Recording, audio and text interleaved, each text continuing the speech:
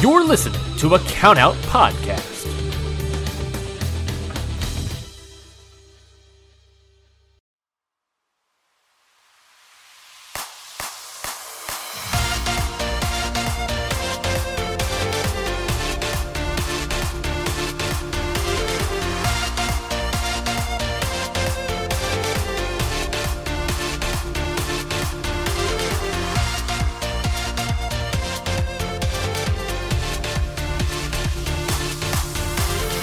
Hello, everyone, and welcome to another edition of the Stardom Road Podcast here on the Countout Podcast Network. I am your host, as always, Scott Edwards, and with me, as always, is my co-host, my friend, Trent Brewer. Trent, how are you?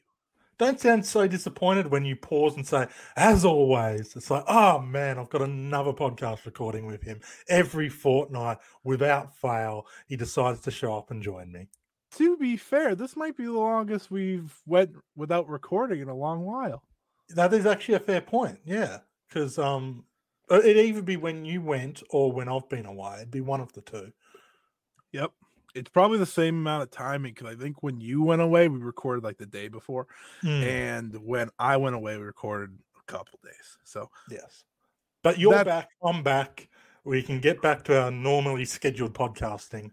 And everyone listening has no idea that I was really that gone because the episode came out on time. But thank you, everyone who listened to the Mayu Iwatani Double Champion podcast. Trying to promote that, everyone, was impossible because I could not remember what we talked about outside of the fact that Mayu Iwatani was double champion. But today, we're talking 5-star Grand Prix. Today and next episode, the focus of our show is the GP. Very important, very special. It has become, to me, the top tournament in professional wrestling. Move over G1 and your 32 competitors. I don't think the M1 victory was ever in the conversation, though it looks pretty decent. But we got an Aussie in there. It automatically gives it bonus points. That's true. That's true. That's true. They have an Aussie. They only have one. Just the one Aussie, but it's a good Aussie. Yeah, it's a good Aussie, so we'll take that. But this is where's the Aussie in the 2023 5-star Grand Prix? I believe she's going back to Australia, actually. But I'm very excited. The 5-star Grand Prix is my favorite time of the year as a wrestling fan. I know a lot of people love the G1. They love, Forbidden Door time. I sometimes can't stand Forbidden Door time. They love Wrestle Kingdom time. Year end in Japan. There's a lot of times to love, but there's nothing better than the 5-star Grand Prix. The past 3 years, including this one, the excitement for the tournament has been at an all-time high. And we haven't seen the 2023 tournament, but based on the lineup, I'm feeling pretty good. It has the makings to be another special tournament. I'm not going to go too far and say an all-timer tournament because I don't want people to come back to this and be like, what an idiot. But I do think it gets them to double listen, so maybe you should make that bold claim. Oh, no, that's right. It's going to be an all-timer tournament. It's going to be phenomenal. You're going to have 4+ star matches every show. See, that's probably not that dumb. That's probably very close to true. That being said, what we are doing today is going through the history of the 5-star Grand Prix. What we are doing next week is going through the special run. Did I say next week? You did. You just that eager. We're not going to be on next week. I'm used to doing weekly podcasts. What we're going to do next episode is our second part of the 5-star Grand Prix history, and that's looking at the incredible all-time run of Shuri in the 2021 GP. So, Trent, before we get going and into the conversation, what are your feelings about the 5-star Grand Prix as a whole? How have you enjoyed seeing it become what it has become? And, whatever else you may be feeling. Yeah, look, I'm very much in the same boat as you. This is the time I'm always most excited for because you get the best of the best in Stardom being put in a situation where they know no matter, they might not be wrestling at the big venues all the time, but they know this is when everyone's kind of paying attention to them. And if you're going to really set yourself out, this is the time to do it. Because consistently we see over the years that someone steps up in any given 5-star Grand Prix and says, this is the year that I'm asserting myself as someone you need to pay attention to. And it's always exciting to kind of see who that might be. And yeah, this is a great opportunity for wrestlers, both at the sort of looking to prove themselves and the veterans kind of establishing positions, developing stories for the second half of the year. When I started following Stardom, it very much felt like the little sister to the G1 tournament. But over the years, it's kind of grown up and developed into in very much what I agree is the premier tournament. I think it's more exciting, more interesting than G1.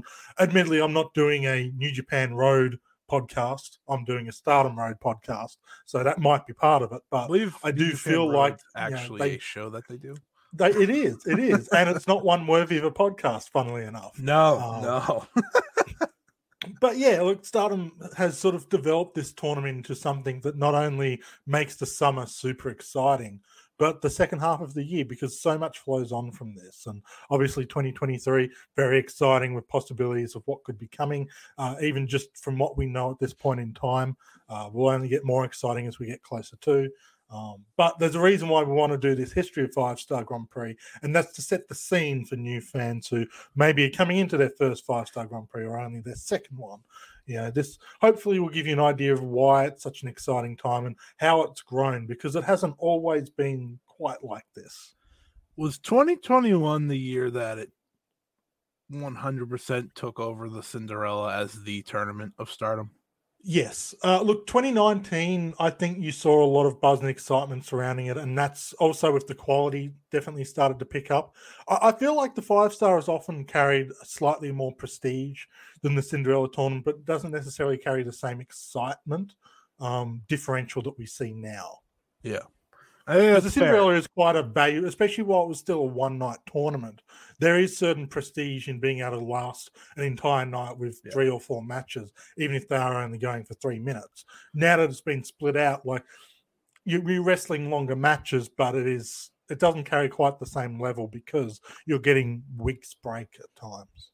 Yeah, because I remember in 2020 there was still a lot more excitement for the Cinderella than I think there was that 5-star. And maybe it's because of the roster at the time and all that had happened before the 5-star. But once 2021 came around and once that tournament was over, it's like, okay, this isn't even a question anymore. But 2020 was definitely hampered by the timing of it all. Like even the Cinderella tournament, which was affected, that had the excitement of, oh, we're getting wrestling again. Because of the time, that got blocked by the COVID situation. Whereas we'd come back, we'd had a month or two, and now we were getting the Cinderella tournament. We were still recovering from losing a couple of key players prior to that. So it was carrying certain baggage, and I think that tournament did a lot to help establish what next year would become. But it was definitely still a prototype for what the current 5-star would look like.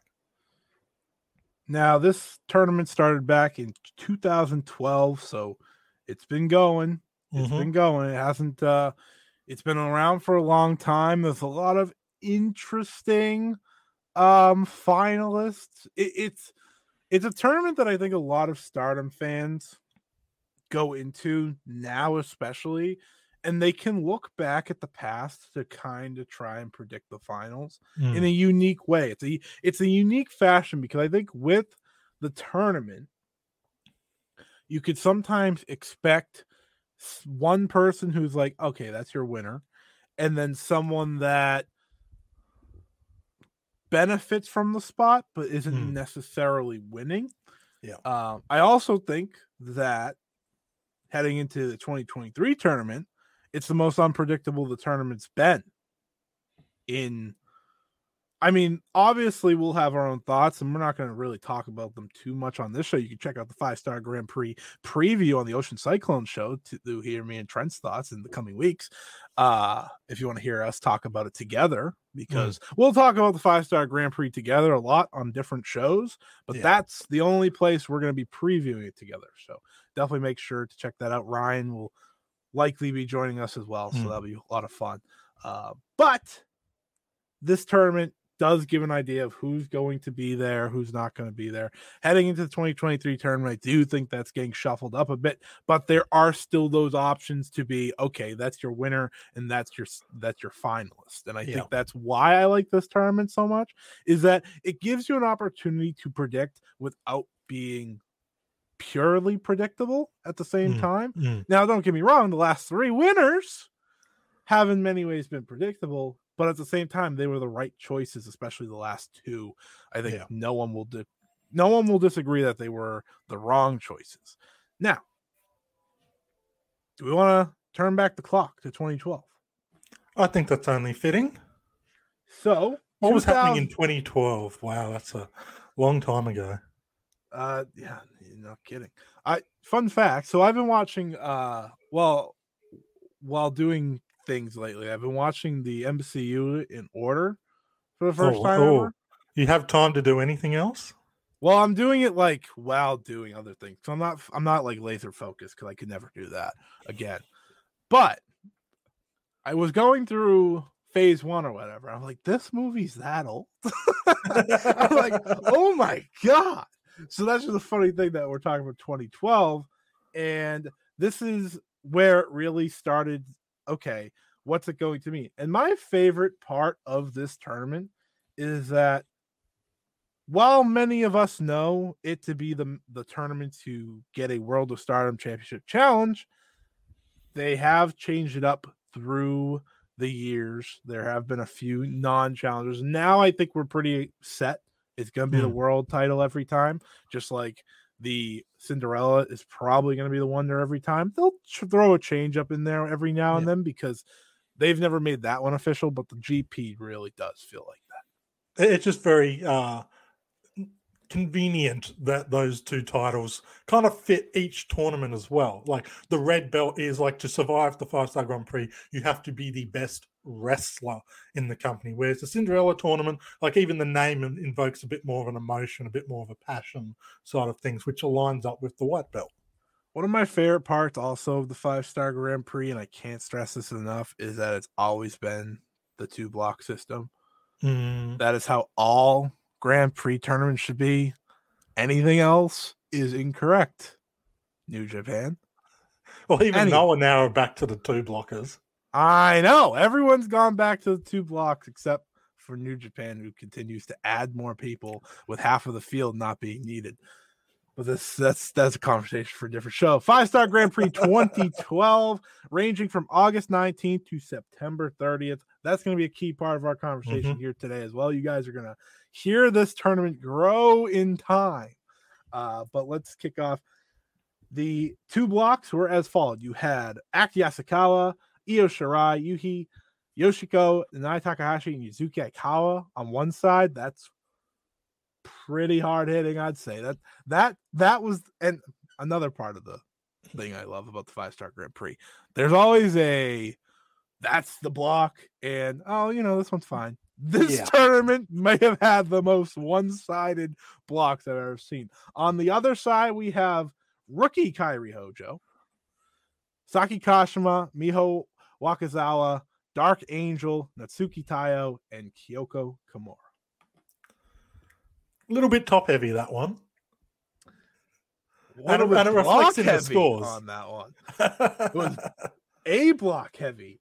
In the end, your points finalists, it was Yuzuki Aikawa winning the A block with 7 points, and Nanae Takahashi also having 7. Big shock. I know Nanae didn't technically lose.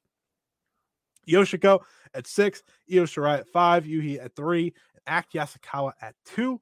On the B block, it was Kyoko Kimura winning the block with 7 points. Natsuki Tayo was 7. Dark Angel was 6. Miho Wakazawa was 6. Saki Kashima with 3. And Kairi Hojo with 1.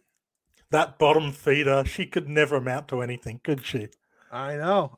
She was desperate. And it would all turn out for Yuzuki Aikawa to go on to win the tournament, the first ever 5-star Grand Prix winner, defeating Kyoko Kimura in 16 minutes and 34 seconds.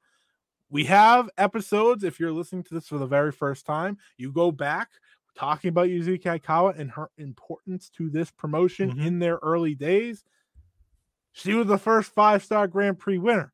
Doesn't get much more important than that other than being the first Wonder of Stardom champion.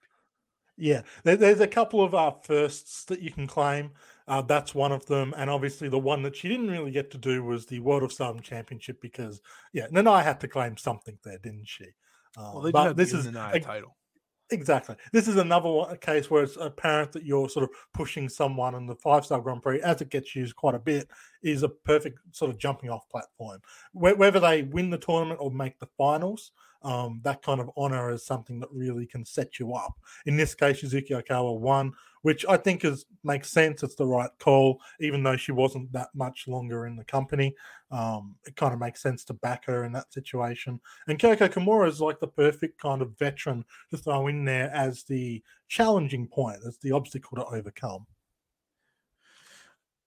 Yeah, I mean, thinking back, and I think this will be an interesting conversation as we go on, was it the right choice? I think that'll be a fun thing for us to kind of change this up a little bit. Was Yuzuki Okawa the right choice? The answer is yes. She was the right choice. She'd go on to then challenge Nanae Takahashi for the World of Stardom Championship at the year-end Climax 2012. So, major match there. You have champion versus champion, not both titles on the line. If you want to hear about that, go back to the last episode of when those matches happen. Everything's cyclical. Hey, we're on point today. It'll never happen like poetry. again. It rhymes. Yeah, we're usually I don't know, never mind. We're not on point anymore. We were on point, and then you left point. Yeah, and then I had to mess it up on purpose. That being said, she would go on to lose to Nanae Takahashi. Of course, she'd go on to hold the Wonder Stardom Championship until her retirement. But still a very important part to get this tournament off the ground.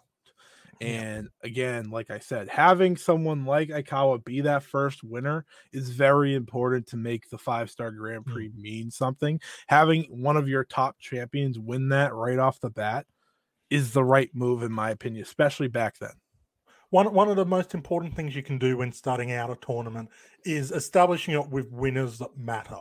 And, we look back at this tournament over a decade later, and not just this particular year, most of the years moving forward, they're all won by someone that matters, whether it's someone who is previously established, about to be a next big thing kind of thing.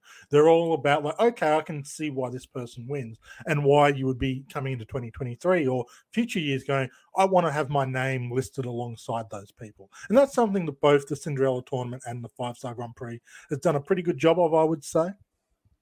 I would definitely agree. They have meaningful winners every year. With the 5-star, I feel like I don't know if I will say they've always gotten the exact person right at the time in terms of popularity and everything, but they don't have any winners that you walk away from looking at a tournament saying, "Oh, that was a bad choice."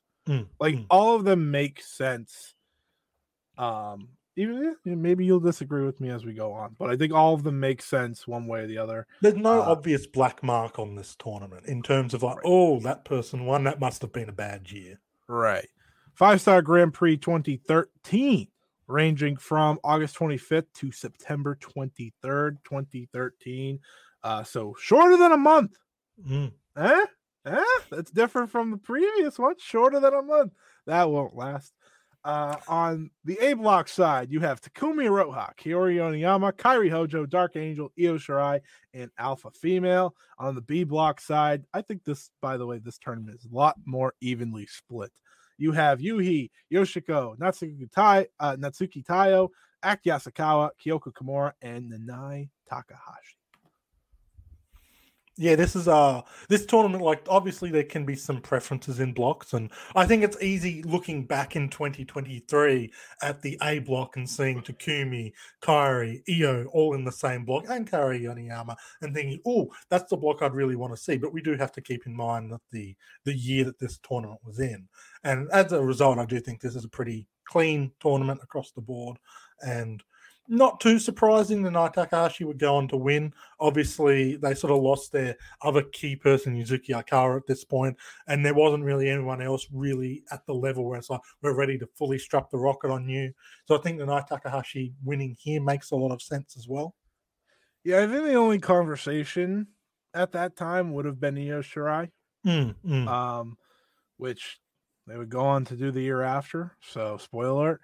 But I do think that would be the only other person I would have considered in this spot at this time frame. But going with Nanae at that time, it's a safe bet. It's a correct bet. Io Shirai was the world champion at that time? Yes.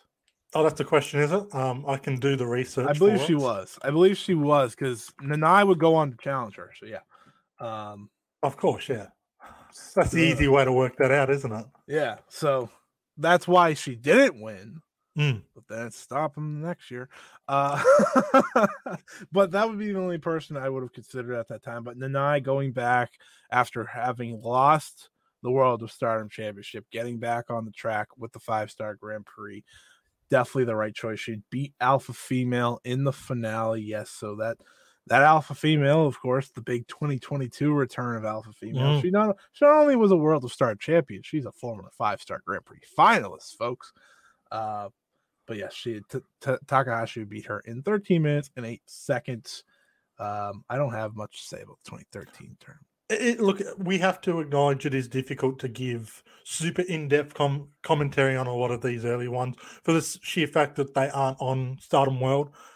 It's not until 2017 that you can watch these tournaments from start to finish on the Stardom World streaming service. You have to find the DVDs, which can be found on secondhand services and like shops like Tadalkan and stuff, but it is difficult to come across, especially because you can't just find one show online on like a Billy or something and just be satisfied because it's a month-long tournament. It's not that simple. But we will do our best to give you the coverage and the sort of the context of each year and why decisions were made.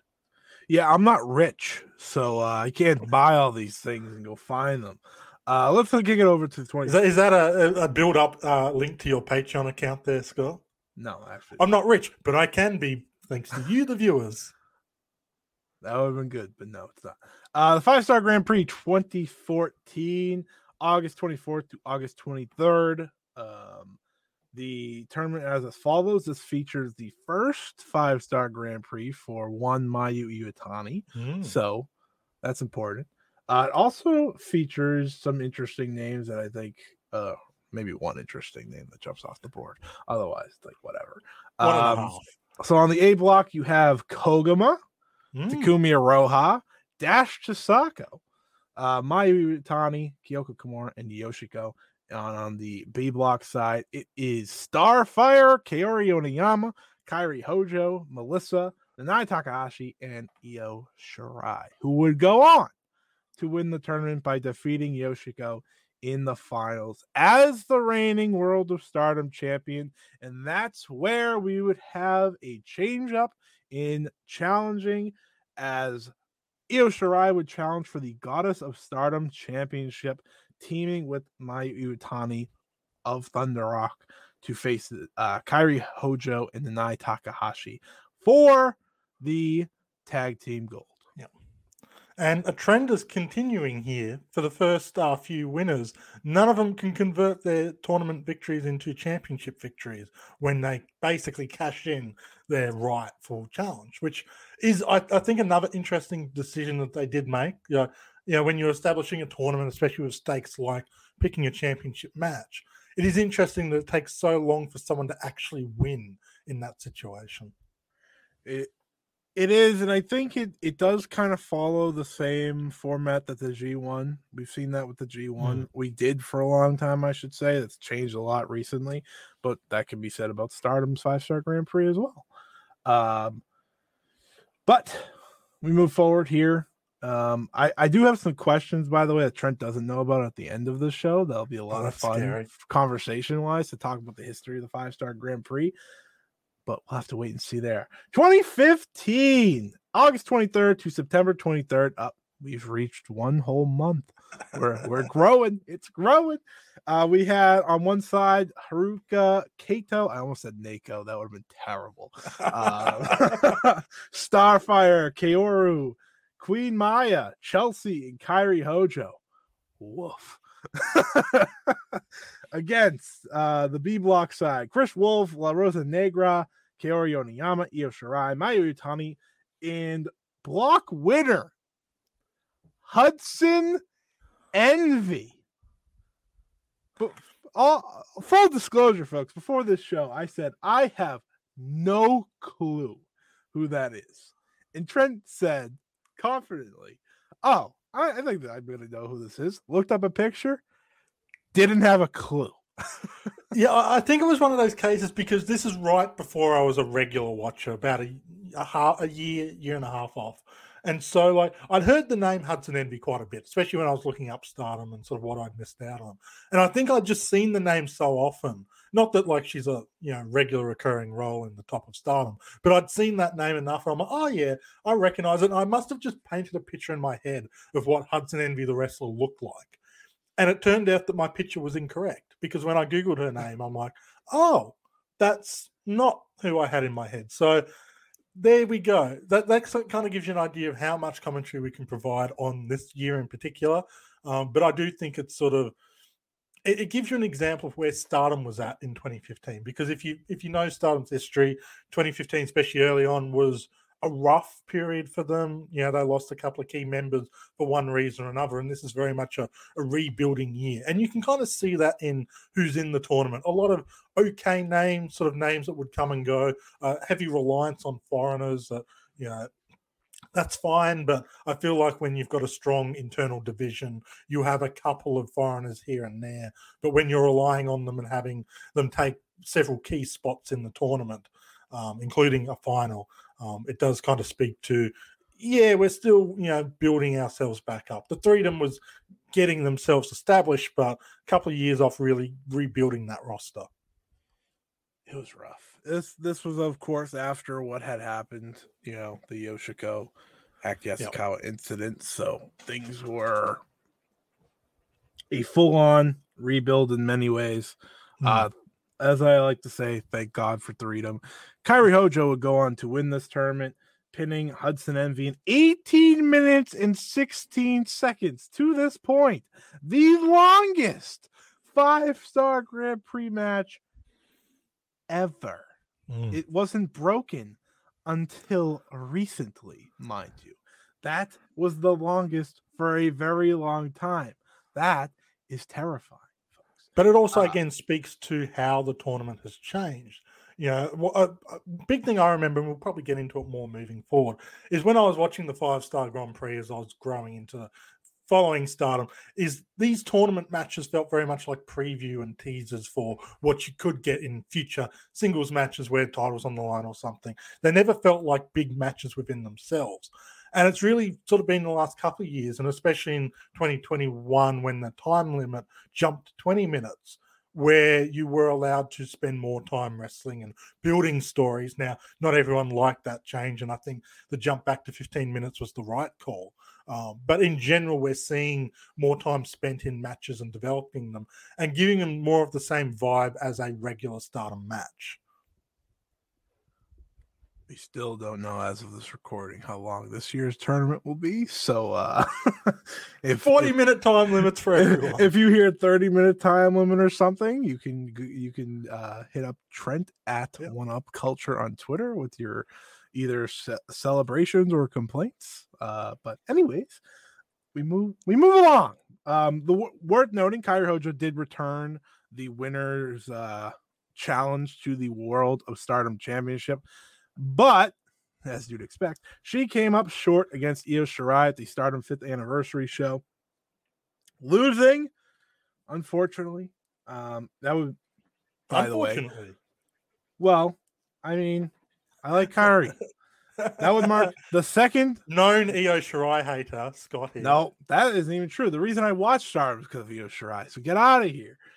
Worth noting, that is the second time someone challenged Io Shirai after winning the 5-star Grand Prix and lost. So just a little tidbit to toss into there. We move forward now to the 2016 tournament. And what is worth noting here is this is where we began to rise up in numbers as the tournament goes from 12 to 14.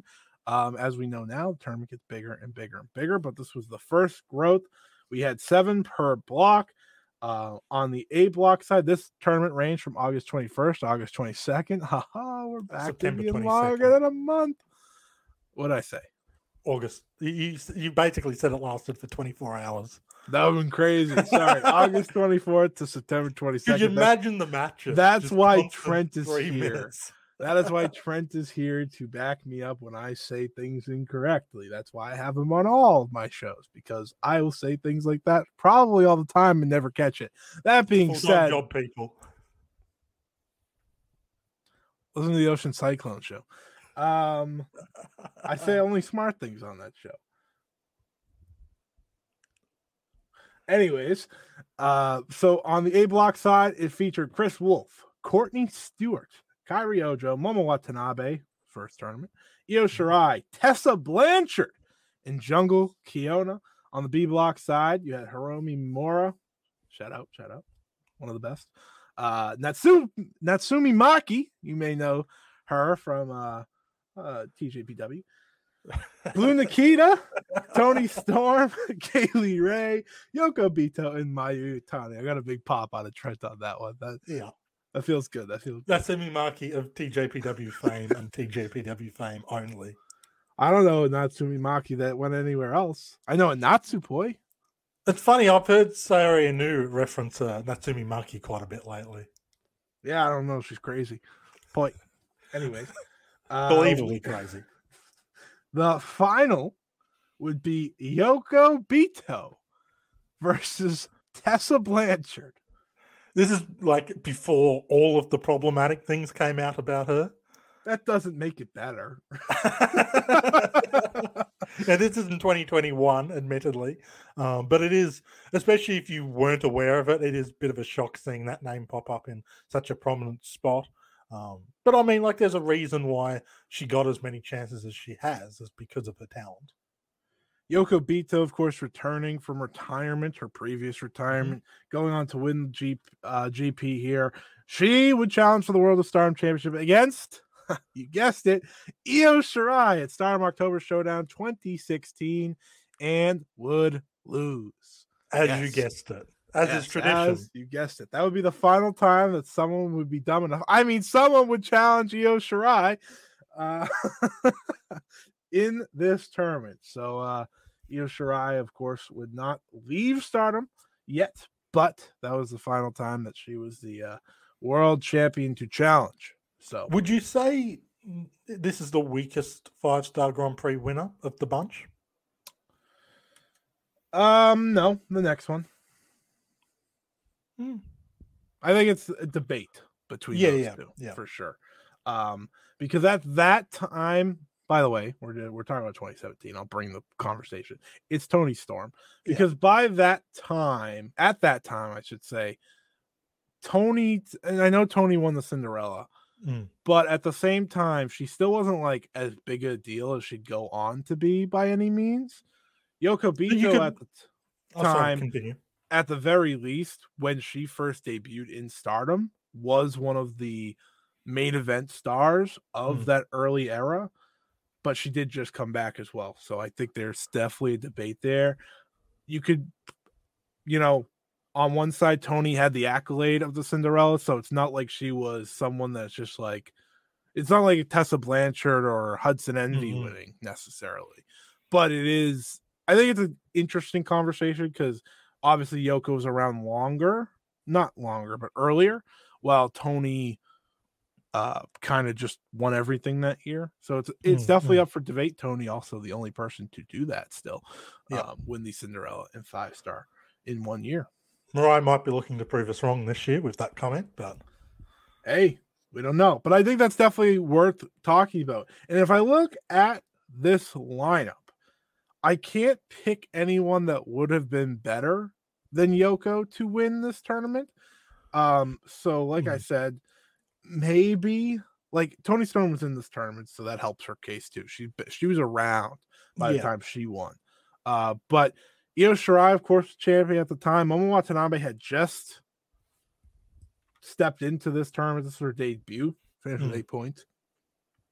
Kairi Hojo, Mayu, like those are the only two I think we'd even. You're basically looking at a repeat winner, or maybe putting Mayu in that position a little bit early, which, given it where it is, 2016, you could have done, especially considering Mayu would be challenging for the title later that year against Io Shirai, and you would have completed the Cinderella 5-star double a year early.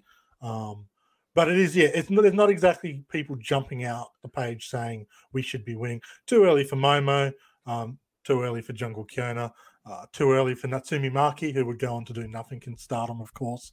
And otherwise, you're taking a risk on a foreigner. Tessa Blanchard would have been a black mark on this group. Kaylee Ray would have been a fine winner, but you'd probably be debating her at around the level of the Yoko Bito in terms of accolades overall. It's a fair enough position, but probably both at the time and in hindsight, debatably one of the weaker. Like you could put Utami in 2020 as well, but if you're looking at overall legacy before and after, she's obviously gone on to do quite amazing things. You know, you made the joke. Right, of Natsumi Maki. I would pay Rossi Ogawa a lot of money for Natsupoi to win a 5-star Grand Prix. I just want everyone to know that. In 2016 or 2023? 2023, 2024, 2025, 2026. Not back then. Not the TJPW famous Natsumi Maki. Anyways, 2017. Rossi heard you say that and said bet. He's sending you a request, PayPal request for money in the mail. Yeah, I'll send it to him along with my many pay-per-view purchases. In the 5-star Grand Prix 2017, the field grew once again, going from the 1 year of 14 to 16. This would last for 2 years at that number. And as we said, Toni Storm would go on to win the tournament. But here are your competitors of the tournament. This also features the famous Mandy Leon win, which is worth noting. But your tournament was as follows. In the A block, you had Toni Storm, Kaylee Ray, Mandy Leon, Hazuki, Tam Nakano, Konami, Jungle Kyona, and Io Shirai. On the B block, you had Zaya Brookside, Chris Wolf, Hiromi Mimura, Mayu Utani, a 5-star Grand Prix debuting Hana Kimura, Kagetsu, also debut, Viper, and finalist, the previous winner, Yoko Bito. Yoko Bito would go on to become the first woman to be in 2 finals. She is one of the 2 to do so. There's only been 2 in the history of the tournament, so I think that's pretty cool that Yoko Bito happens to be one. So maybe she wasn't a weaker choice, Trent. Maybe she wasn't if she got to 2 back-to-back. Just putting the discussion out there. I know. Toni Storm would go on to win 8 minutes and 17 seconds, winning the tournament, and she would go on to become the first person to win in her title challenge. Of course, we talked about that title challenge at nauseum last episode, that title challenge and win over Mayu Utani was due to injury, as Mayu Utani would get hurt in that match. So we really don't know if this was the plan for Toni Storm to go on to win. But that is what happened. Toni Storm did win the championship, ending the streak to kick off the tournament's history of the winner losing to the champion, Toni Storm. It took 6 years. Yeah. 6 years for someone to actually convert to a victory. And even then it was by, oh crap, we're forced into a corner. I still don't think it was supposed to happen. No. So Toni Storm obviously from there on made a humongous name for herself. And I think this tournament win and eventual title win is a big part of that. It's a big part of why, we're leaving the Forbidden Door weekend and she was the champion defending at that show. I think there's a reason why, Rossi wasn't wrong, I think, to see her as one of the top pushed international talents that the company has seen. Obviously, it's paid off for her long term, and she's gotten better since all the way back then, but it was a big moment for her, and it's one that you can actually go back and watch. First year of this tournament that is up there, pretty much in completion.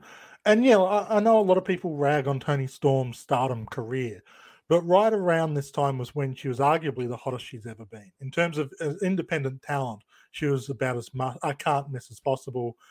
Wherever she went, it was a big deal. And Stardom kind of getting her on, not exclusive, obviously, but kind of a regular, semi-regular appearance was a big deal. And I think her winning the tournament does make a lot of sense. Even if like the double is kind of awkward to look at in hindsight, like really Tony's the one who did that, not one of your permanent long-term wrestlers. But like she was a great talent, and there was a reason why she was protected as much as she was. 2018. The time we've all been waiting for, which was the Mayu Iwatani tournament win. Took them long enough to pull the trigger on that one. It was August 18th to August 24th. The tournament continues to get bigger. September 24th. I said August again. I caught myself though. You did. I didn't get a chance. What a week of a tournament that would have been. Absolute craziness for a week. You're trying to work these women into the ground. It's a lot more time than I gave them last time. I gave them 24 hours last time. 5-star Grand Prix 2018. You had in the A block Kagetsu, Rachel Ellering, Jungle Kiona, Konami, Kimberly, Tam Nakano, Natsuko Tora, and the finalist, the rookie, the big rookie, you may have heard of her, Utami Hayashishita.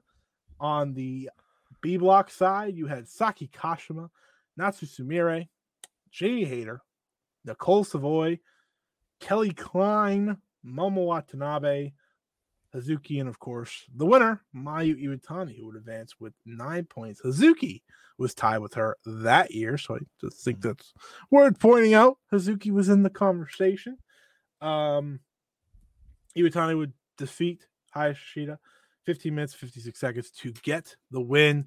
Obviously, the big story of the 2018 tournament is Utami and what she was able to do right out the gates in her career, instantly telling us all that she's going to be a big deal.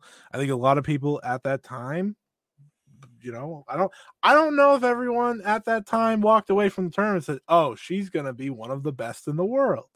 They did not. They were like, "Oh crap. Why is Rossi pushing this woman already as much as he is?" Which, funnily enough, is a phrase I hear a lot when it comes to Stardom wrestlers. Yeah, people don't like when young start. That's the funny thing in wrestling. All right, you started me off. The funny thing in wrestling. Let's push young talent.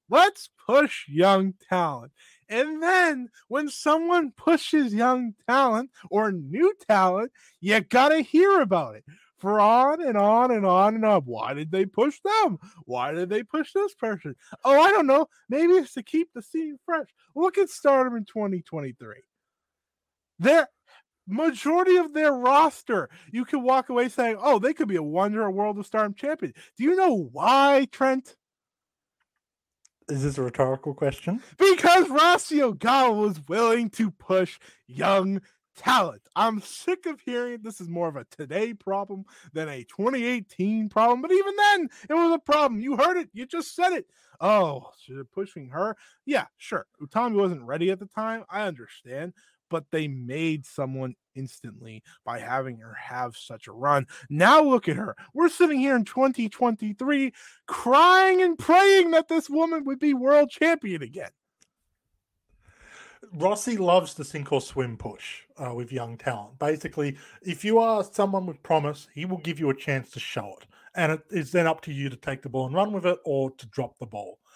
And generally, they run with the ball. You look at Utami Hayashishita here. Obviously, like, she was very raw, but you could see what that potential was. And she did go on to fulfill it and continue fulfilling it. Around this same time, certain Momo Watanabe, who people are crying for to get more opportunities and more respect in 2023, she was given the ball at this stage. And there were people who were hesitant about that because she was fresh out of high school and was like, "Oh, is she really ready for this kind of position?" And looking back on the run that she had with that white belt, most people would say, yes, she was ready for that position. Is it risky? Yes. Will some talent drop the ball? Yes. But let's be honest, there's a pretty good track record when it comes to if Rossi picks someone in this position, there's a good chance there's a reason behind it. Now, is it potentially at the cost of your quote-unquote favorite? Possibly. But we all get a little wrapped up in the world of wrestling and our favorites. I can't comment because Jungle Kiona was in this tournament. And if you ask me, everyone she didn't win was proof that Rossi doesn't know how to book Stardom. Everyone else has to remember at this time. Wait, let me talk to you. Io Shirai's gone. Kairi Hojo's gone.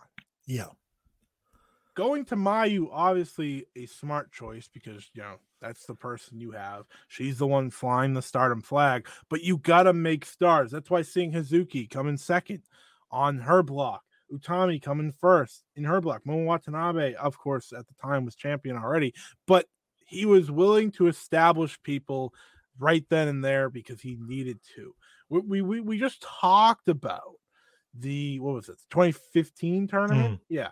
Where how they just didn't have anyone. Now then, if you look at this tournament, Jamie Hayter, Hazuki, Mayu Utani, Momo Watanabe, Utami Hayashida, Konami, Tam Nakano. That's some of your biggest names in women's wrestling today. And it's a lot because of these tournaments and how they helped these wrestlers develop. Sure, is it sink or swim? Absolutely. But more often than not, they swim rather than sink. It's also worth mentioning the top 4 point getters in last year's tournament are not in this tournament at all. Toni Storm, Yoko Bita, Io Shirai, and Viper, all not in the company come 2018.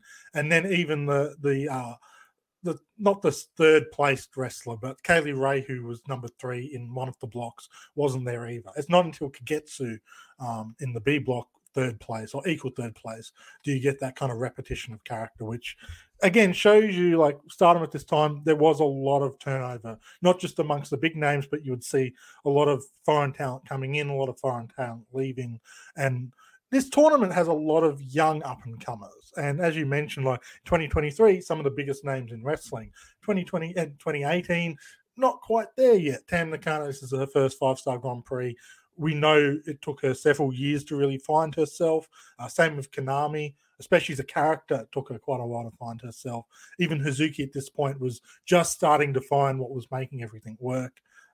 So it's understandable that kind of you take a risk on someone because you're probably taking a risk, whoever was in that final with Mayu Iwatani. That's all to be said. Mayu Iwatani would challenge for the Wonder of Stardom Championship, the only person in history to do so with this tournament win, and she would lose to Momo Watanabe at Stardom True Fight 2018. As was tradition. 3 tournament wins for Mayu, 0 title wins. Well, 4, including the IWGP tournament. Oh, yeah. How dare you? How dare you? How dare you bring up that? That's still very fresh. All right. Anyways, moving on. 2019 would kick up to 18 participants. The biggest at this time. It would go from August 17th to September 22nd, 2019. This is the tournament we have talked about recently.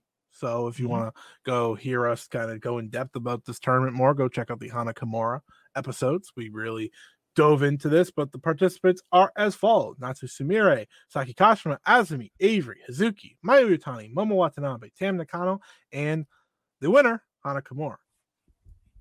On the other side, it was Konami, Bea Priestley, Jamie Hayter, Kagetsu, Riso Shiki, Andras Miyagi, Utami Hayashida, who was injured during this tournament, Jungle Kiona, and Natsuko Tora. Hana Kimura would go on to win the tournament by beating Konami. Again, fitting that idea that I presented earlier of how you have someone who benefits from being in the finals but doesn't have a shot to win necessarily. That's what Konami did. Of course, things have gone the way they have for Konami since then, but Hana Kimura at that time, we talked about it a few episodes ago, obvious right choice. Yep. Instant star from this tournament. It was one of those tournaments where you instantly see someone go from, all right, let's see if they're ready, to absolute bona fide star. Even if she didn't win the title from Bea Priestley after, it was guaranteed she was going to go on and have so much success. Yeah, this was sort of the realization of what we were seeing throughout this year for Hana Kimura, and kind of proved that she was ready to take that next step. Konami obviously came up short in both this and the Cinderella tournament this year, which I think put her on a lot of people's minds as someone who could be ready to take the next step. Now, whether she did or didn't is sort of up for interpretation. But this is kind of the year that I think we really see the modern 5-star Grand Prix begin to take shape, in part because now we've got 18 wrestlers involved, so it's a bit of a bigger field, bit of a chunkier field. But also, like, I remember this tournament in particular, like the matches seemed to matter just a little bit more, and there was more just kind of excitement through the middle portion of the tournament as opposed to the previous years where it was a bit more like, okay, cool, that person's winning, that's kind of cool. Even with Maya Watani, I feel like the hype wasn't quite there compared to 2019, and that's partly because Stardom was getting bigger. This is right around the Bushiroad acquisition period and then growing into really the behemoth that it would right before the COVID period. So that kind of benefits as well.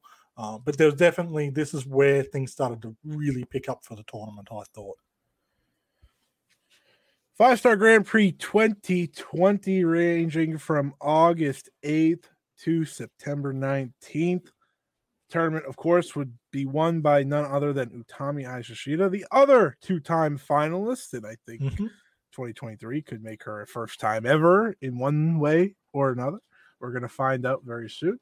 But the tournament blocks were as followed. You had Utami Hayashishita with 10 points, Shuri with 9 points, Maika with 8 points, Mo Watanabe with 8 points, Jungle Kiona with 7, Natsuko Tora with 6, Azumi with 6, and Saya Ida with 2.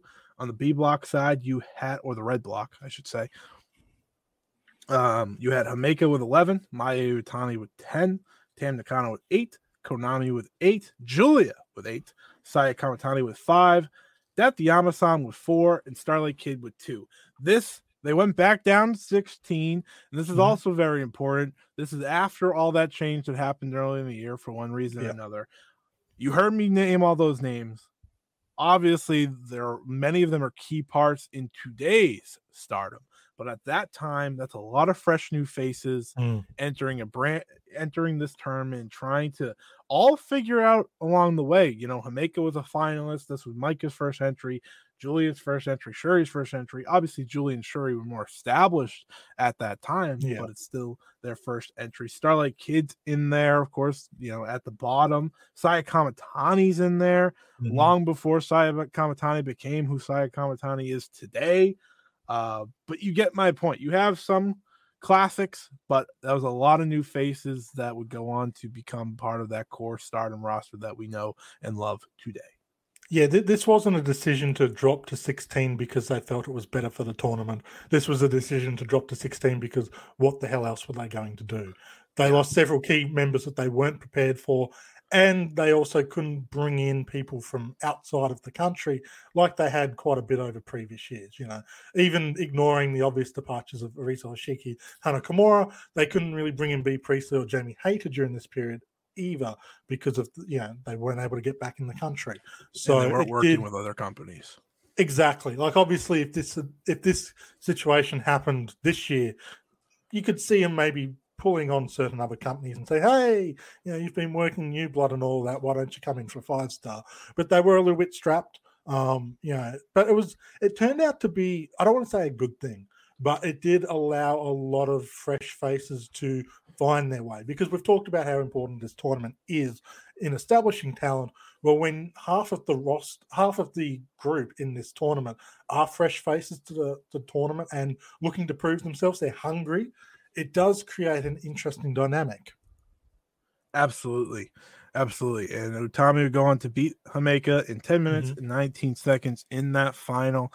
We kind of had this conversation beforehand, but now that we kind of have the retrospective that we do, it is interesting to see what Himeka would go on to do after this tournament. She came in guns a-blazing, kind of like Utami did previously. Himeka wasn't a rookie at the time, but she was just newly debuted in Stardom right before the tournament, had the most points in the tournament, and she'd never win a singles title. Yeah. So I do think it's hard to say whether they expected more from her in this situation, or maybe they didn't realize her personal mindset when it came to wrestling and stuff. Obviously, we have heard from her that she didn't see herself as a main player and maybe didn't want that spotlight position. They perhaps didn't realize that until after this tournament because they did give her that super push. But at the same time, this push alone kind of carried her for at least a year and a half in terms of like value and importance to the company. So even when she wasn't being used, she felt like a threat. It very much kind of like, obviously a little bit different. When Zack Sabre Jr. won the New Japan Cup the first time, he wasn't a super established wrestler. That tournament made him a real threat and someone who could win any match on any given night. And I think Himeka in this tournament was established in a similar way, even though she didn't win the tournament like Zack did. Absolutely. Absolutely. And thinking back to that tournament, Utami would go on to defeat Mayu Utani, of course, at Sendai Cinderella 2020, and that would ultimately, undoubtedly, establish Utami Hayashida as the new face of the company, let alone the new big thing in the main event. She's since then become one of the top faces of the company. Obviously, they've been through a lot of people, but I think out of the newer crop, besides Julia, I think unquestionably Utami is that face of the company. I'm not gonna call her ace because Mayu's the ace until forever. Well, she's not even the ace; she's the icon. She's knocked back the ace moniker in the past, but I'm just talking like the overall wrestling comment of someone's an ace. Someone's the person you count on when you need them. Like Hiroshi Tanahashi literally calls himself the ace, but he hasn't been the ace of New Japan in a long time. Mayu Utani is still the ace, even if she doesn't go by the ace. But whatever, that's enough. I think if anyone's to take over that role, though, it would be Utami at this point in her career. I think we kind of see that with the way they're telling her stories now. It's very Mayu Utani in the leader that might lose, roster members. That probably already happened by now, but you get my point. Anyways, let's kick it over to 2021. What I think is the greatest 5-star Grand Prix, not only ever, but also, and listen, 2022 is right there in the discussion. If we're going tournament start to finish, I'm willing to listen to either battle on that. I think I'll fight in my head of what the best tournament overall is till the very end, because what the difference is between 2021, besides participants, is the matches with a 30-minute time limit for the 2021 tournament. They, of course, like you said earlier, went back to 15 minutes for the 2022 tournament. Both very special in their own right, but undeniably, for me, the greatest 5-star Grand Prix run or tournament run I've ever witnessed is of Shuri in this tournament. This is the Shuri tournament. By 2021, by the end of this tournament, I think a lot of people walked away saying this is the new signature tournament of pro wrestling. Yeah. It really established what this tournament was capable of. And look, in hindsight, the biggest debate is whether the time limit was too much. And honestly, yeah, it probably was. Not every wrestler was able to utilize it, but every Shuri match, definitely. And when you're experimenting with more wrestlers and different time limits and stuff, not everything's going to click together at the first time. But when you see what Shuri is capable of doing in this tournament against a range of opponents, against a range of levels, you can really appreciate the value of a tournament in establishing someone. Like Shuri was already established at this point. Let's not kid ourselves. She's SWA champion. She's been uber protected since she joined the company in 2020. So her doing well in this tournament wasn't a surprise. But I think people didn't appreciate just how good she really was until you saw what she was capable of pulling out night after night, where it was at big venues or small little dingy 200, 300 seater venues. Like Shuri was just on another level at this point, and it really opened people's eyes to what could happen. 2019, obviously, was a tournament that started to show the potential. 2020 was hindered by circumstances, but now 2021 was really starting to spread its wings and showcase why people would get excited for the 5-star Grand Prix. And it also helps that maybe during this time, the G1 was still struggling to find its feet in Japan, still struggling to find its feet during the pandemic. So when Stardom steps up and delivers a performance like this, you can't help but take notice. I misspoke. It wasn't 30 minutes. It was 20-minute time limits. I apologize. But you get the point. They were longer. Some of them felt like 30 minutes. There was a lot of time limit draws for a 20-minute time limit tournament. Yes. Let's just say that. I do think there's a possibility, and I'm going to be eating crow probably by the time this episode's come out, but I do think a 20-minute time limit could return this year with them going back to 20. I don't know. I think 20 participants. I think they have the field that they'd be perfectly fine dealing with 20 if that were the case. That being said, let's talk about the field here in the 2021 tournament. As I was saying, with Shuri going on to win the tournament, what do you, between this one and 2022, could you decide right now which one's your favorite? 2022 as a tournament in full, I think, is a little bit stronger. One of the benefits, 57 matches to do that. Yeah, that's fair. Yeah. I think they're very even in a lot of ways. I think 2021 obviously has a better single performance with Shuri. I think 2022 was stronger across the board. I feel like there was a few story arcs within that tournament which were better executed as well, which definitely helps. And unfortunately, look, 2021 was hindered a little bit because one of its big names, Julia, did get injured halfway through, which affects the storytelling of the tournaments, like Momo Watanabe on the final night getting a free pass. Kind of works in a storytelling standpoint, but also you could tell that wasn't the intention that was meant to happen. So whereas 2022, I think, was able, even though there was injury concerns, and wrestlers sort of missing time and whatnot, they were able to make that tournament work across the board a little better. But if someone preferred 2021, I would get it. It's not a shocking call there. Yeah, I think I'm in agreement. I'm with you. 2022 is the better one. That being said, can't really fight either one. They're both great. The standings are as follows. On the Red Stars block, you have Momo Watanabe with 12 points, Maya Iutani with 11, Koguma with 11, Starlight Kid with 11, Hameka with 10, Fukigen Death with 10, who replaced Natsuko Tora, worth noting. You had Natsupoi with 9, Julia, who was injured in the tournament, with 6, Mina Shirakawa with 6, and Saki Kashima with 4. In the Blue Stars block, you had Shuri winning, of course, with 12, Sayaka Mitani with 11, Takumi Aroha with 11, Konami with 10, Utami Hayashida with 10, Tam Nakano with 10, Maika with 9, Unagi Sayaka with 9, Azumi with 8, and Ruaka with 0. So she was just happy to be there. She sure was. She got disqualified at least 5 times. So thinking back to this tournament, which we're going to go more in depth next episode anyways, so I'm not going to say too much, but I did miss that this tournament began on July 31st and ended on September 25th. Yes. So the tournament was expanded, obviously, with the amount of wrestlers involved, but it also expanded it was a very long tournament.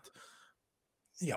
And this is maybe one of the complaints in recent years is just the sheer length of these tournaments. And people should just stop complaining about everything. Have you ever thought about that?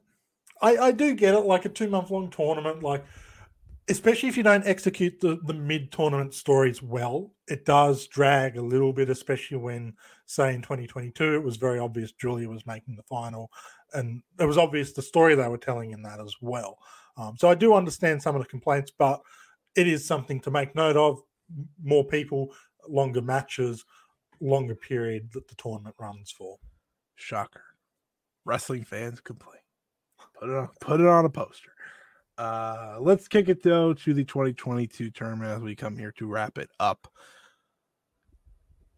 The 5-star Grand Prix in 2022 expanded to 26 competitors.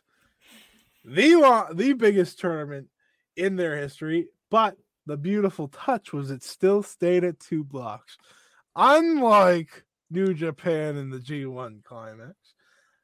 This tournament ranged from July 30th to October 1st, 2022. In 2023, it will be starting a whole week earlier, the earliest start point for the tournament thus far. The difference of this tournament were there were qualifiers for those final 3 spots that Ami Sarai Mai Sakurai and Saya Ida were able to win in a mini 5-star Grand Prix with the young competitors of the roster. Yes, the tournament to get into the tournament does feel like it artificially lengthens the tournament process a bit. This is the year I wanted that to happen because they had so many people out and they're just like, nah, Rumble. Yeah. I was like, oh, okay, cool. It's fine. I didn't want to see Tackle in a few meaningful matches. It's fine. But this tournament, of course, would go on to be won by Julia, who asked all the right people. That was the right choice. Ask any of the wrong people. Don't listen to them. Trent, see, I'm just here to pop Trent. He's not laughing into the microphone, but he is. No, I probably should be forcing an audible laugh there just to add to the impression, but I am laughing on the inside. Yeah. Not lamowing, but. The Red Stars block was as followed. You have Tam Nakano with 16 points. Hameka with 15 points. I think a lot of people forget how many points people have at the end of these more recent tournaments. Especially when, like, we've gone through this tournament, like, from 2012, where, like, the winner had 7 points, and now that's, like, a bad score. Oh, it's a really bad score. Micah had 15. Risa Serra had 15. Azumi had 14. Utami Hashida had 14. Koguma with 14, Shuri with 14, Saki Kashima with 12, Saki with 10. Thank God she's not in the tournament this year. Mai Sakurai with 9, Momo Kogo with 4, and Unagi Sayaka with 4. Of course, that would mark the end of Unagi Sayaka's run in Stardom. So bad she left the company. Yep, she was like, I gotta go refine myself. And then after that, she was gone. She had a few more matches, but then she was gone. In the Blue Stars block, it was Julia with 16 points, Mirai with 15 points. All right, maybe she's a little pushed. Mayu Utami with 15 points, Suzu Suzuki with 15 points, Suzuki with 14, Saya Kamatani with 14, Starlight Kid with 14, Natsupoi with 12, Momo Watanabe with 12, Ami Sarai with 11, Mina Shirakawa with 10, Saya Ida with 4, and Hanan with 4. Whew. Can I just say, it's this year in particular, this year being 2022, it's really impressive how the blocks are so condensed within like 1 or 2 points. Like when I was doing prep work for the 2023 5-star Grand Prix previews, and you're making notes of how many points did they score last year? It's like 14, 14, 14, 15, 14, 15, 15, 16, 14. It's like, wow. Like, I know, like, obviously a lot of work goes into making these tournaments work, especially when you're dealing with tiebreakers and who beat who so that they can advance.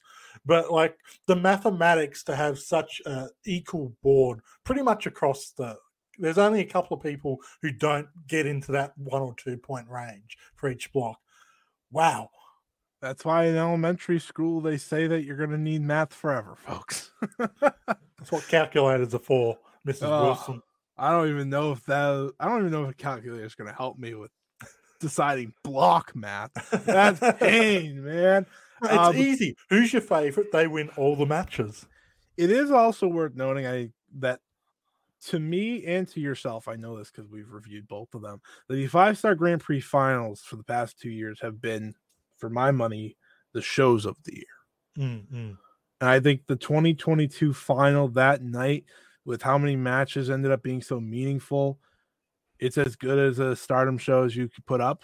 So I'll say the same for 2021, obviously, with that. But we did miss out on Momo and Julia, so I do give the edge to the 2022 one.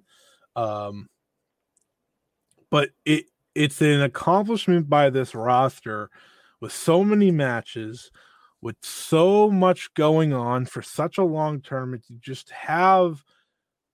It was really just greatness till the very end. There was never like a lull for me in terms of match quality, and they were always telling stories along the way.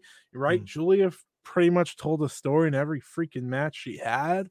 That Starlight Kid match is one that people will remember for a very long time, and I think that'll be more about Starlight Kid's story than Julia's necessarily. But it is the beauty of this tournament, and it's why it has become the tournament that I love so much. A lot of the time, I think this is a overall wrestling tournament problem. that Stardom doesn't deal with too much anymore. 2021, they did it a little bit because I think they were trying to figure out how they were going to adjust the 5-star Grand Prix, right? You had the briefcase after and stuff like that, which a lot of people didn't like. However, this tournament, I feel like they got everything right. They told stories along the way. Not every person that pinned a champion needed to get a title match. Like, they were able to work it correctly to make it all mesh together really well.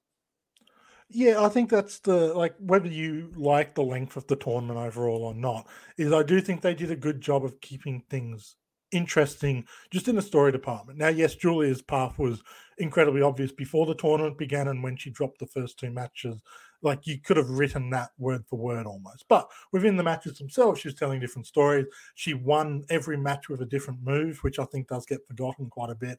You had Hazuki running out early. You had Suzu Suzuki, who came in with a lot of hype surrounding her for good reason, but didn't immediately set the world on fire and kind of had her own mini Julia run there at the end until the final night. Maya Watani and Starlight Kid obviously had their story at the end. Like, there's a lot of little stories that kind of were executed well. And that's like, no matter how long your tournament is, but especially if it is a bigger one and a longer one, that's the key to keeping things interesting, because people are fickle. They have short attention spans. And when you present them a 2-month-long tournament, it can be difficult for people to lock in when so much is happening in the wrestling world. To give you an idea, there were 4 tournaments running in Japan during this 5-star Grand Prix. At one stage, all 4 were running on the same weekend. It's a lot of wrestling to take in. So to keep people's attentions, to keep them enthused and focused, you have to be delivering A, on the quality of the matches, and B, in the quality of the story. I think they did a good job in 2022, and I'm excited with 2023 because I think with a more condensed roster, they will be able to nail things a little bit cleaner as well. Isn't that happening this year? With all the tournaments? Yeah. Yes, it is happening this year as well. It's going to be probably a problem moving forward because everyone's kind of condensed onto this same summer period. It's not a problem. It's not a problem. If you like wrestling, it's not a problem. If you're a complaining person that whines all the time, it's a problem. Well, I mean, I would prefer them not to all be running on the same weekend. Well, sure, but it's one weekend. Whoop-de-doo. I get it, because it would be nice if these companies came together. Hey, can you do your tournament here and we'll do ours here? But the G1's not moving. No. The Grand Prix is not moving. These are the top 2 companies. It's up to the other 2 promotions if they really want to move them, which they're not gonna, clearly, because they're summer events. That's part of the selling point is they're summer events. Oh, come out, see some good, nice tournament matches, blah, blah, blah, blah. I get it, because it would be nice to have. It's why, I like the All Japan Champion Carnival, for example, being where it is. It's away from everything. And I think a company like a TJPW maybe would benefit from not having the Princess Cup at the same time as the Grand Prix. That also benefits from being single elimination. So it does stand out a little bit in comparison, but it does face the issue of just being congested by so much wrestling. I think the top 5 companies, you can agree to disagree, but the top 5 companies in Japan will have tournaments running at the same time, because Dragon Gate moved back the King of Gate tournament this year. And it's starting after their Kobe World event that I believe is this upcoming weekend when the show comes out. So there is a chance that they're all running at the same time. I don't know when it starts specifically, but I know it's right after, which is terrifying. And maybe that might be overkill because they moved theirs back. Yeah. I guess the one benefit is, especially domestically, people tend to be single promotion fans, especially when we're talking Dragon Gate. You don't have to worry about crossing over with other promotions because they have their own little world developed in terms of their fan base. So I think it is probably more of a Western problem because we do tend to, I don't want to say overconsume, but we tend to follow as many promotions as we can. Oh, New Japan's doing something. Oh, All Japan's doing something. Oh, GLEAT's doing something. Like, we try and take in everything. Japan, a lot of Japanese fans do tend to be a little bit more focused in their fandom. Their wallets probably thank them for that. So, yeah. What's the weekend that they all intertwine? I think it's like the weekend of August 13th from memory. August 13th? Yeah, I think so. Because Without having it in front of me. August 3rd is the King of Gate final. Okay, so they just avoid the full-on clash. They'll be clashing with New Japan and they'll be clashing with Stardom, but I think they avoid Noah and maybe TJPW. Which are both still running. They're just not that weekend. No, because the N1 tournament starts on August 13th. Oh, okay. I think. Yeah. Or they start August 6th and TJPW is August 13th start, but yeah. Well, it's a messy period. If you're a wrestling fan, take your sick leave from work so you can watch it all, or just be a psycho like me.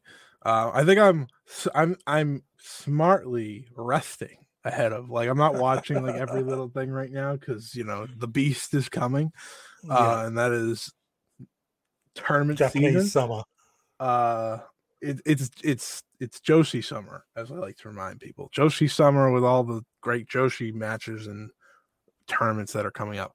That being said, we have come to the end here, so I have a few questions. But before that, I will say that this year's 5-star Grand Prix, for the sake of talking about this year's 5-star Grand Prix, your participants are as follows. You have Mayu Utani, Hazuki, Utami Hayashida, Azumi, Sayaka Mitani, Natsuko Tora, Starlight Kid, Momo Watanabe, Julia, Micah, Tam Nakano, Natsupoi, Sayori Inu, Shuri, Mirai, Ami Sarai, Mina Shirakawa, Suzuki, Hanan, and Mariah May as your field of 20. Returning to that field of 20, it is a who's who of not only the promotion, but really Joshi Wrestling, all in one tournament.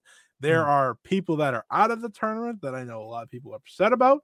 But to me, it's better than expanding it so big that there's just people that don't belong either. Now, don't get me wrong. If they did 26, they could have easily filled it again this year, had a great tournament all over again, because I do think there are 6 people on the roster that didn't make it that could easily fit in. But this is really it. This is the cream of the crop in a lot of ways of Stardom. You're getting important matches every single show. Yeah. It doesn't matter. I think that is the brilliance of this tournament over time. As we enter the 11th year of this tournament, to think of what we were talking about, and now we're at a point in Stardom where they don't have enough room for some of the best competitors. I think that is really a sign of how much Stardom has grown and how much the tournament has grown as well. Yeah, absolutely. Like, are there wrestlers we'd like to see in the tournament? For sure. But I do like that makes it feel more coveted, that you've got people of serious value who are looking from the outside in for this tournament. And the other beautiful thing is there are still wrestlers in this tournament who can benefit from really surprising people with just how good they are, because we've talked about this is a showcase tournament for a lot of people. I think the best example in recent years is Mina Shirakawa really has proven herself as a wrestler through initially the 5-star Grand Prix tournament. And you kind of hope that there are wrestlers who can get the chance to do that. It's not so top heavy that only established veterans are there. There's still a few people on this roster who are in this tournament. You look at and go, okay, if you put on a good showing here, you're going to stand out way beyond what we're expecting or used to. So that's the one thing I would hope they don't lose in this kind of situation, but they do seem to be managing that well. They do. So my question for you, because next week I think we may accidentally answer it or not. I'm going to give you a 2-parter. What is the best 5-star Grand Prix match in your opinion? Gee, okay, that's incredibly difficult, because I can answer it right now for my personal choice. Well, it probably leans to 1 or 2. I do actually. My first thought is Shuri versus Momo Watanabe, the 2021 Grand Prix final. There are a couple of matches from 2022 that stand out that could challenge it, but in all honesty, I think when you value in the stakes, the moment, the grandeur of being in a pay-per-view venue, and I think that was at the Oda Award as well. To me, that is the tournament, that's the match that kind of, if I was to show people one 5-star Grand Prix match, it's probably going to be that.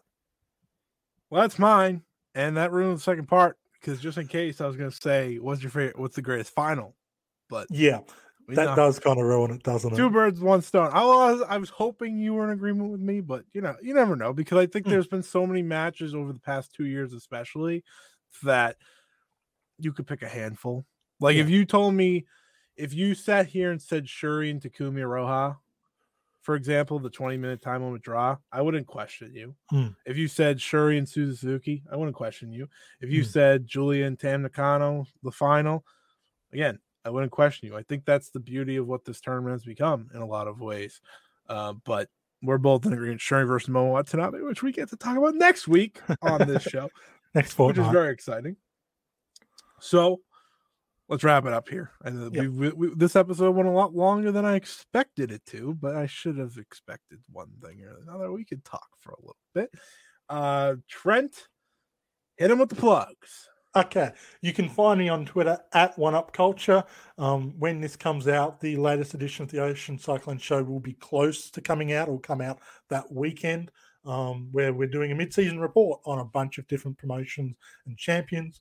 I also have ChocoCast, which has recently released its second episode with Window Jeff, the new permanent member, joining us. I've got some articles that have come out, one on Saki Kashima, one on more things to do in Tokyo when it comes to wrestling events. I'm actually being productive for once, which is kind of scary. That productivity is set to continue coming into 5-star season, doing previews and all of that. So, yeah, I guess if you're going to follow me, now's a good time to do so, because there's actually stuff to see at OneUpCulture again. This is the most I'm ever going to plug my own stuff. So sit tight. Let's get ready. At Scotty Wrestling on Twitter, if you don't follow me already. I don't know how you found the show, but thank you so much for listening. Please follow me if you want to hear my daily thoughts on who knows what, usually Stardom, but I expand beyond Stardom plenty. I watch pretty much everything. If you want to check out some of my content that's coming out, as of the day that this podcast came out, I'll have an interview with Dragon Gate's Shun Skywalker, having released on Fightful.com. You can go check that out. I had an interview with Mio Momono that recently came out. Working on some other interviews that I don't have the answers to yet, but Shun Skywalker one's pretty cool ahead of their big Kobe Pro Wrestling Festival show that upcoming Sunday. So that'll be pretty cool.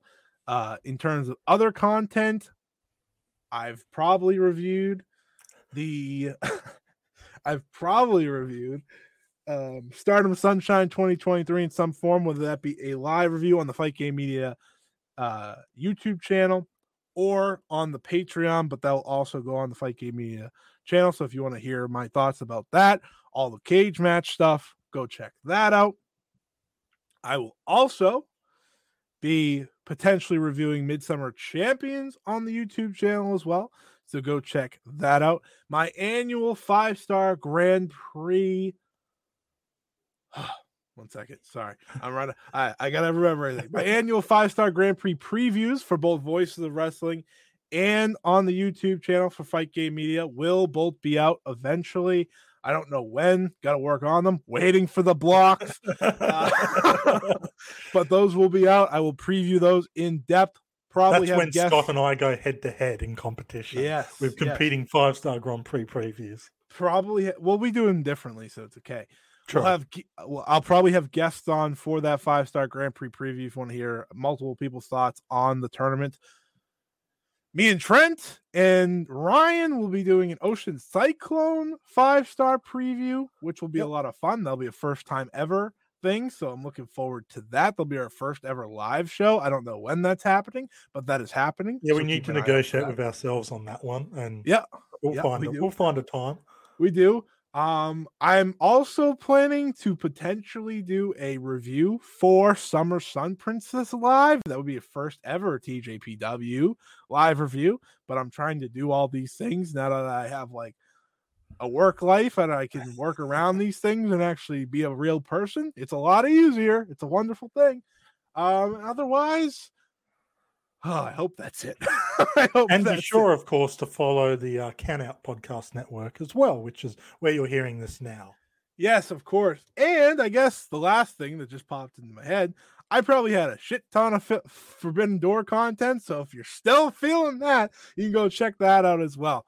But that's it. I'm done. Trent's done. We're done. I gotta work in 8 hours. So long.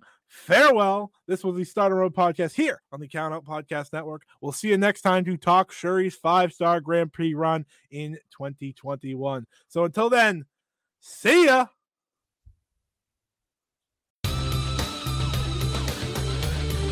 This has been a Count Out Podcast. Ring Post Radio is the only show hosted by Ryan Knightsey and Scotty Edwards that talks about the entire world of professional wrestling. With new episodes coming out every Sunday, there is absolutely no reason to not listen to real, honest wrestling opinions from two crazy maniacs. Have a hot boy summer and listen along to Ring Post Radio every Sunday on the Count Out Network.